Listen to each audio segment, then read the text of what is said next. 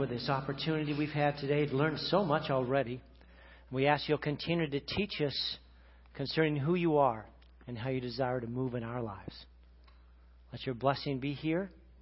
Let your Holy Spirit speak. Direct us according to your will. We ask that in Jesus' name. Amen. Amen. We want to spend a little bit of time in God's Word together. And today, because it's Father's Day, we want to spend that time looking at the issue of fathers. So turn with me to Matthew chapter 6. Matthew chapter 6. We won't be in Romans today, but we're taking a break. Even though it did say Abba, Father in that chapter, we decided, no, we better focus on something else. And next week, Pastor Eric will continue us in the study through Romans. So Matthew chapter 6, where Jesus speaks to this issue of fathering and the father specifically. Starting with verse 1, you can read along with me. It starts like this. Be careful not to practice your righteousness in front of others, to be seen by them. If you do, you'll have no reward from your Father who is in heaven. And when you give to the needy, don't announce it with trumpets, as the hypocrites do in the synagogues and on the streets, or to be honored by others. Truly, I tell you, they receive their reward in full. But when you give to the needy, don't let your left hand know what your right hand is doing, so that your giving might be in secret, and then your Father, who sees what is done in secret, will reward you. When you pray, don't be like the hypocrites. They love to pray, standing in the synagogues and on the street corners to be seen by other people. They have received their reward in full. But when you pray, go into your room, close the door, pray to your Father who is unseen, and then your Father who sees everything that is done in secret, He will reward you. When you pray, don't be babbling like those pagans, for they think they'll be heard because of using all these words. Don't be like them. Your Father knows what you need even before you ask Him. Therefore, you should pray in this way. Our Father in heaven, hallowed be your name. Your kingdom come. Your will be done on earth as it is in heaven. Give us today our daily bread, and forgive us our debts as we have also forgiven our debtors. And please, lead us not into temptation. Instead, deliver us from the evil one. Father, today we ask that you would do just that. Deliver us from our own thoughts and ideas, from Satan himself who desires to devour us in our walk with you. And help us instead to hear, to listen, and to respond as your Holy Spirit gives us life. Let that happen today, Lord, because we come to you as our Father, and we ask it in Jesus' name. Amen. Our Father. Jesus speaks to us about this issue of our Father, and he uses that term Father 7 different times. He used the word reward 6 different times. As I looked at it, I thought, well, why is a father such an important deal to us? Did you ever wonder that? Why is a father so important? Why is he such a big, big deal? You see, Jesus tells us that God is your Father, and that your understanding of God will affect every area of your life. If you have misconceptions about God, then you're going to tend to worry about things that you don't need to worry about. You're going to feel guilty about things that God has no intention or desire for you to feel guilty about. You're going to carry unnecessary burdens, unnecessary fears, unneeded doubts all through your life that God never intended for you to carry. If you believe a misconception about God that comes from movies or religion, or even from your parents, if you believe this misconception of what God is really like, you'll have unnecessary problems and misery that God never intended for you to have. That's why Jesus, when He came to earth, tried to help us understand who and what God was actually like. He explodes this stereotype about God, and He shows us that God is not some impersonal force. May the force be with you. Some energy that's in the universe. He's not an angry tyrant who sets up in heaven waiting for something miserable to take place in your life so He can applaud. And He's not an apathetic creator who winds up the world and then sets it down and walks away and benignly watches all things happen with no personal involvement. Even those who knew God in a vague way in the Old Testament said, as a father has compassion on his children, so the Lord has compassion on those who honor Him. And Jesus describes God to us with two simple but profound words. He says, God is, say it with me if you get it, our Father. God is our Father. Say that again. He is our Father. That's a remarkable, incredible thing. As Ed was sharing here earlier with us as we had a recent retreat talking about fathering, he said, when you read the Word of God, you need to read it as a son and as a daughter whose father has written to you these wonderful things. And your father said, and you start going, oh my goodness, what a different way to receive the truths that God has laid before us. This is how you should talk. This is how you should respond to God. This is how you should pray. Address the Creator of the universe, our Father in heaven. Hallowed be your name.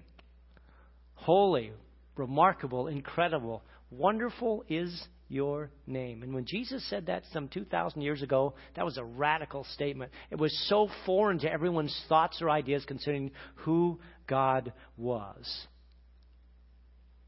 In the entire Old Testament, God is referred to as a father 7 times. Jesus refers to God as Father 7 times in this chapter alone. In His life and in the Gospels, over 150 times He calls Him my Father, our Father, trying desperately to help us understand that God wants to relate to you, that God loves you, that God wants to guide and direct you, that God wants to be involved in your life just as your Father desires to be. Dr. Brazelton, he's the Chief of Child Development at Boston Children's Hospital, states this comment: we seek to validate our existence through the approval of our Father. My goodness. How often we find it to be true, but the problem is we tend to try to validate through our Father who is our Father here, rather than our Father who is in heaven and desires to be in all of our life situations, moving and molding and changing things. What our Father says and thinks about us is what we tend to believe the outside world thinks of us. We had a wonderful time yesterday for about 4.5 hours as we set Pastor Eric down and began to question him concerning his faith beliefs and where he stood in relationship to the Word of God, as we as an ordination council tried to determine God's calling for his life and to affirm that calling of ordination. And after we got all the way through this 4.5 hour period and talked together and prayed and shared, we concluded, obviously, he is called by God. He's been chosen by God for this ministry, and we want to honor him by declaring that publicly. So that was going to happen in September. We're excited about that. So you'll be getting to be involved in that special service in which we set aside Eric specifically for the gospel. And he gets to have these cute little papers that he can give out to everybody that says, I've been ordained. You know, I've got one of those. If you want one, I'll give it to you. Wonderful experience. But in the midst of that, probably one of the most exciting things was his father was also on the council. So watching Ken sitting there with us as he listened to his son speak, and after he walked out, he said, I've never been able to experience that. To hear my son express himself in these ways, it was just remarkable. Absolutely remarkable. Our Father. who loves us so much and is so emotional about everything that takes place in our life, who rejoices in our victories and cries over our sorrows and our failures. We validate our existence through our understanding of who God is. And so sadly for many of you, you had a father who may have been non-existent, or he was abusive. He wasn't there at the right moments in your life. And when you hear that term, father, it brings up some fear. You remember words like, you just wait till your father gets home. I always loved that when my wife used that term. Just wait till your dad gets home. He'll take care of this problem. And she didn't say it that way. But it felt like that to me sometimes as the big bad dad comes home, straighten you out. But the reality was, fathers desperately want to share their love and everything that they are with you in your life. And though you might say, I don't need a father like my father was, you desperately need God as your father. My dad was a very abusive man. He didn't understand anything about God or about his life or about raising children. He struggled through his life until he became a Christian farther down. I still remember the conversation I had with him after I'd given my life to Christ. And he sat down with me, and I was constantly putting tracts under the table. I was doing everything you can think of. I mean, I was just all over it and trying desperately to get him to respond. And he said, Leigh, I need to talk to you. I said, okay, what can I do for you, Dad? I'm thinking, this is it. He's going to receive Jesus right now. Here we go. We're ready. Come on, Lord, make it happen. And he turned to me and he said, I need you to understand something. I'm going to hell. And I won't finish the sentence for you. He said, but this I ask, shut up. Stop it. I know about Jesus, I know about God, and I don't want to hear it from you anymore. Can you do that for me? I said, I'll give it my best shot. I'll give it my best shot. And I backed off a bit. I still stirred it a little bit here and there, but I backed off. And he continued his life, and he went downhill from that day forward. Everything fell apart in his life. His wife left him, and then his next wife left him, and then his next wife left him. I'm not kidding. It was just crazy. Until finally he came to the bottom. He received Christ. And I remember him knocking on my door with my wife in Placentia. And we hadn't seen him. He wasn't at our wedding. He had never met my wife. And knock, knock, knock goes. And I open the door, and I go, Dad? And he said, it is so good to see you. I just wanted to talk to you and tell you I received Christ as my Savior. I was like, okay. I wasn't sure how to take that. And we got to share and be encouraged. And shortly after that, he had a car accident, and he ended up dying of a brain aneurysm. But the wonder was that he had responded to Jesus in his life. And he had experienced what it was like finally to have a father. Our Father who is in heaven. He's speaking about the quality of God when he says our Father in heaven. He's different from our human fathers. He's perfect, and we can learn from his modeling to us. God our Father provides this unique, wonderful, glorious model for us to follow. So the question we have to ask is, well, how can we follow it? Well, I think God gives us a series of dreams in each one of our lives that he wants to fulfill. And when we begin to respond to those dreams, we receive the reward that he wants us to give us. So when people ask me, they say, well, what is a father to do? I think there's just a couple things I want to share today that we need to do. The first one is this, and I really believe it's the first one. You need to reward your children consistently, faithfully, regularly. You need to watch them and find ways that you can reward them, to share God's wondrous love through your life. When you pray, go into the room, close the door, pray to your fathers in secret. Then your Father who sees what is done in secret will reward you. You need to see things done in secret. You need to watch for things he doesn't even know you saw and reward your son and your daughter for those things. Some of the ways in which we reward our sons. Now, some of you think, oh, you need to give them more money. Sometimes that's fine.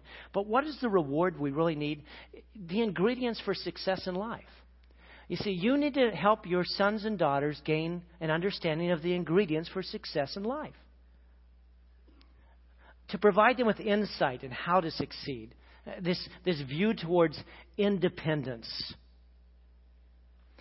As a father, we should always be looking for ways to help our children become complete, self-sufficient. Not give them fish, but teach them how to fish, to use that term. We teach our children that God doesn't waste experiences, that He wants you to use them to help you accomplish your chosen purpose, your plan, the dream that He wants to fulfill in your life. I like how Peter puts it. He says, in these things you greatly rejoice, these difficulties, these struggles, these circumstances, because now for a little while you may have to suffer grief in all sorts of trials. But you rejoice because of what can take place as we understand them and respond to them appropriately. We reward them by showing them how to deal with the death of a loved one, with a miscarriage, with a divorce, with a lost job, a conflict with our spouse, a rebellious child. You see, I don't want to go through these experiences in my life. I didn't want to have that situation that I grew up with in my family. But because I did, I'm able to understand some ways to respond that other people would be unable to understand. And that's what I'm trying to teach my children, reward them with this grasp that it's because of our backgrounds, we're able to listen more compassionately, to care more deeply, to pray more fervently for others going through similar experiences. Because we understand, we can empathize with their pain and with their problem, with their struggle. And that's something we desperately need to teach our children. Don't waste horrible experiences. Let God use them in marvelous ways. Out of our pain, we can walk with others in their pain so they might find healing. And all of us go through unique, difficult experiences. And we need to share those, not hide those from our children. They desperately need to hear from their father and their mother, here's where I failed. But this is how God brought fulfillment. And this is how it can work in your life as well. A father should be an open book to his children that he encourages to read every day. It's not, I don't want to talk about that. It's, what do you want to talk about? How can I share that with you? That was incredibly hard for me. And when we bring that up, it hurts. But you need to understand that. And these are probably something that I can help you deal with life more effectively in. A father rewards his children. Life is hard, but God is good. We can dream and expect to want to give up on our dream, but we don't have to. Suffering is normal. It's just a part of life. We can use it. We just don't abuse it. We don't worry because God is in control. And as He teaches us and comforts us and guides us through tough times, our life is one that becomes able to do something that we otherwise never could have done. God dreams, rewards. That's the first thing Jesus is trying to teach us. You need to reward your children consistently. Provide them with the ingredients for success. I think the number 2 thing that I thought about when I put this together, it's the same thing that Jesus talks about. The second thing is you need to model God's grace in your life. You need to model God's grace. He says if you don't forgive others, so God won't be able to forgive you. You see, God's grace is this one-way love. In the Old Testament, the word for grace, you also sometimes shown as forgiveness, is pronounced nasa. You all know that term, right? Nasa. It means actually to lift up. It means to lift up or to take away a burden. To lift up or to take away a burden. By grace, we have been saved. And grace lifts off the weight in our hearts and in our souls and in our spirit. It removes it from us and replaces it with hope and with joy and with this remarkable, incredible love that God desires to give us. You see, in the midst of this grace, we teach our children that failure is part of life, but it's not fatal and it's not final. It's just failure. And you're going to experience that, but as you get up and look at it and realign yourself, you'll also experience success. Failure makes us a person in need of forgiveness or comfort, but it doesn't make us a failure. I remember when I was driving with my wife, we were on a tough road. I think I've shared this story with you. We were off in Klamath Falls, and it had some ice on the road, and I could see it. It was called black ice. It was at night, and I decided this guy was going too slow, and I would pass him. And as I went to pass him, my car went into a spin, and the result was it hit a tree, and my wife, who was sleeping in the back seat, was rendered unconscious, and her skull was fractured. That's why Mary's the way she is today. She's going to kill me for that, but it's Father's Day, so I can get away with it. It was a bad experience, and she was unconscious and laying in the back, and I was praying and saying, "Oh Lord, what can I do?" And ambulance came, and we got her in. We took her to the hospital, and she came in, and I'm scared, and she's pregnant with our first child. I'm like, "Oh my goodness, what have I done? What have I done? I didn't mean to do that. How could I have been so foolish?" And there was this spirit of fear, was just overwhelming me. And my life had been one with my father of such abusiveness that now I'd taken that into myself. And my Christian parents, who we were going with, the Dorseys, great big mountain of a guy, big huge bear, just gigantic. My hand would collapse into his whenever he'd give me a handshake, and he'd hold me and he'd kiss on me. I'm all like, "Okay, Dad, it's okay," but there's nothing I could do about it. It's like, okay, whatever you're going to do, you get to do, because I can't get out of your embrace. And I came out of this, and I was walking away from the doctor, and they were taking my wife away, and I had this look in my eyes, and I was like, oh no, oh no, oh no.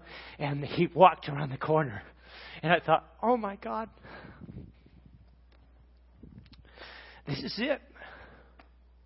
I remember crying out and saying, "God, I'm so sorry. And he ran over to me and grabbed me and hugged me and lifted me up, and he said, "Oh, I love you, son. I'm so sorry this happened." I was like, what? What? And he cried. He said, "We'll work this out together. It'll be okay. Let's pray right now for Mary." I was like, is that what a father's like? Shocking. Shocking. And I discovered this wonderful grace, amazing grace that flowed through this man's life that he shared with me. I was recently reading about a fireman who went into a children's class, and they were talking about what to do in case of a fire and smoke. And he said, "Now, why do you have to get down on your knees when you know there's a fire?" And one of the children said, "So you can pray to God and ask Him to get out of this mess." I thought, you got that right, buddy. Our Father gives grace because He has faith in you. He has faith in who you are and what you can do. He teaches us we can be an effective person in a defective world. An effective person in a defective world. Let's watch this clip from Soul Surfer that I appreciate so much because it shows us a father who feels so ineffective but then learns how to guide his child to listen. You can't give up on her. And you can't keep pushing at her. Well, what are you supposed to do? Just let her quit? If she wants to, yes. This is the most ridiculous thing I've ever heard. Then you're not hearing what I'm saying. What is it that I'm not hearing? You can't always fix everything by sheer will. Sometimes there is no easy Bethany fix. Hamilton has to be considered the favorite as we head to the Hawaiian Island Regionals. She's a surfer.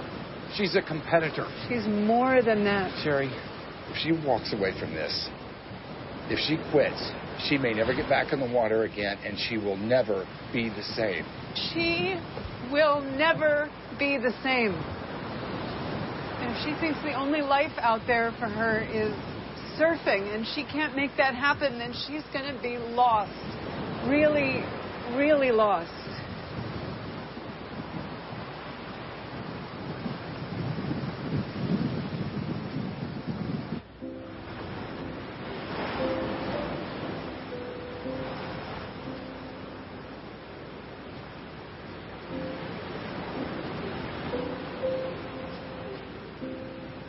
Go ahead. Tell me how everything's going to be okay. Yeah, that's me. Mr. Jump right in and fix it. I could just keep my mouth shut. For once. Done, aren't I? I can't even paddle out to the lineup past the big waves. I don't understand. What happened to I can do all things? Why? Why did this happen? Why did I have to lose everything? You didn't lose everything, Bethany. Not even close. That shark didn't kill you. You're still here. Still alive.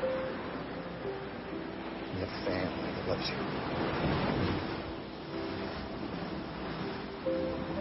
What am I supposed to do now?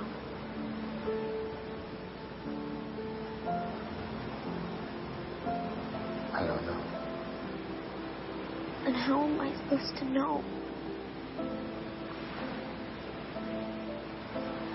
When the time is right, you'll know. Until then, you pray. And you listen. Listen for what? For what comes next.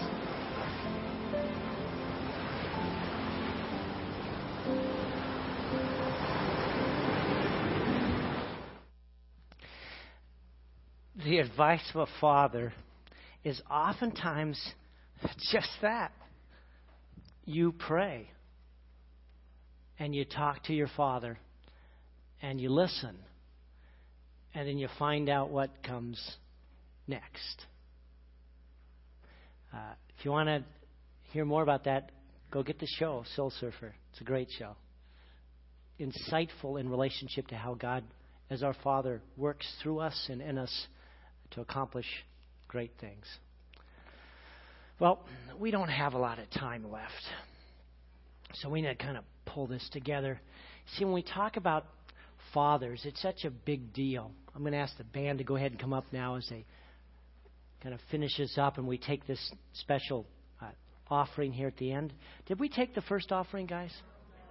So we're going to take the first offering, and you're going to need to designate what's going to go for the other offering, either on the sheet that you have there or on your check. And we'll do it that way, okay? So we'll take this offering. It'll be the offering for the church. Designate if it's for Campus Crusade. You can just put CC on it or put Jamie on it, anything you like there. And that'll be helpful. We'll make sure that that gets over to him and that it's sufficient dollar figure. You know, we talk about fathers, and I said you need to show grace. You need to be involved in this wonderful understanding of rewarding your children. But you need to also be involved in training and instructing them. I guess I call this is what I believe, and this is why I believe it. This is what I believe, and this is why I believe it. The Old Testament talks about creating a thirst in our children. And this is what I believe, and this is why I believe it. Helping them to understand a need to connect with our Father, who is in heaven, but is also with us today. Instruction, it's the how-tos. It's the what-fors. It's truth training and truth instruction. It's being involved in this wondrous process of sharing with your children what God is sharing with you. Truth with love. How to be involved in it. How to give counsel that brings comfort. How to share beliefs without becoming arbitrary. That's what fathers do. We teach our children how to do it well, how to do it right, how to live right. Jesus says, do the right things because it's the right thing to do. Not so others will see us and praise us. We do it because it's right. It pleases God. And when we do it, we become part of a transforming power. And we're transformed as well. I can do all things through Christ who enables me, who strengthens me. And so we choose to do the right thing. Not because others are watching, but because that's who we are becoming. The priority of prayer. Prayer is to our Father as His children. And we pray for our children. We pray with our children. And we pray all the time. Help them to understand. It's a 24-hour discussion with your Father. It's a declaration of dependence. It's a recognition this is where our help comes from. And the generous giving releases the grip of greed in our lives. When you give to the needy, not if you give, but when you give to the needy, you honor God as your partner and He directs you. Give here. Take care of this end. And we give to the church and we give to mission things because God has provided for us fully. He said, as you do this, you will gain. It's in giving that you gain, not in keeping. It's in generosity that you break the grip of greed and the darkness that so easily invades your life. So values that are caught and taught and bought by our children take place because we choose to be fathers, involved in all these things, modeling for Him, rewarding, training, instructing, showing grace, declaring God's presence and His power. That's what fathering is all about. I'm not talking about perfection. God's the only perfect one. What I found is that whenever I fail, God fills in. Wherever I fail, God fills in again and again and again. He simply asks me, Leigh, just try. Show grace, reward, train, instruct. Be an open book. And make sure that you let your children read it on a regular, consistent basis. Hey, let's close with a simple prayer. I call the Father's Prayer. Others call it the Lord's Prayer. So pray it with me. You should remember it. If you don't, we'll kind of work it through until we end. You ready? Close your eyes. Our Father, who art in heaven, hallowed be your name. Your kingdom come. Your will be done on earth as it is in heaven. Give us this day our daily bread.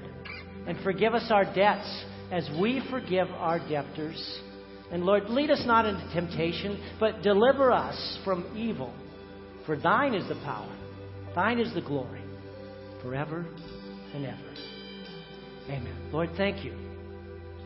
Father, thank you for choosing to love us, to give us the gift of hope and forgiveness that your Son provides. Thank you. Thank you. Be our Father today. We ask that in Jesus' name. Amen. Okay, we're going to take our offering.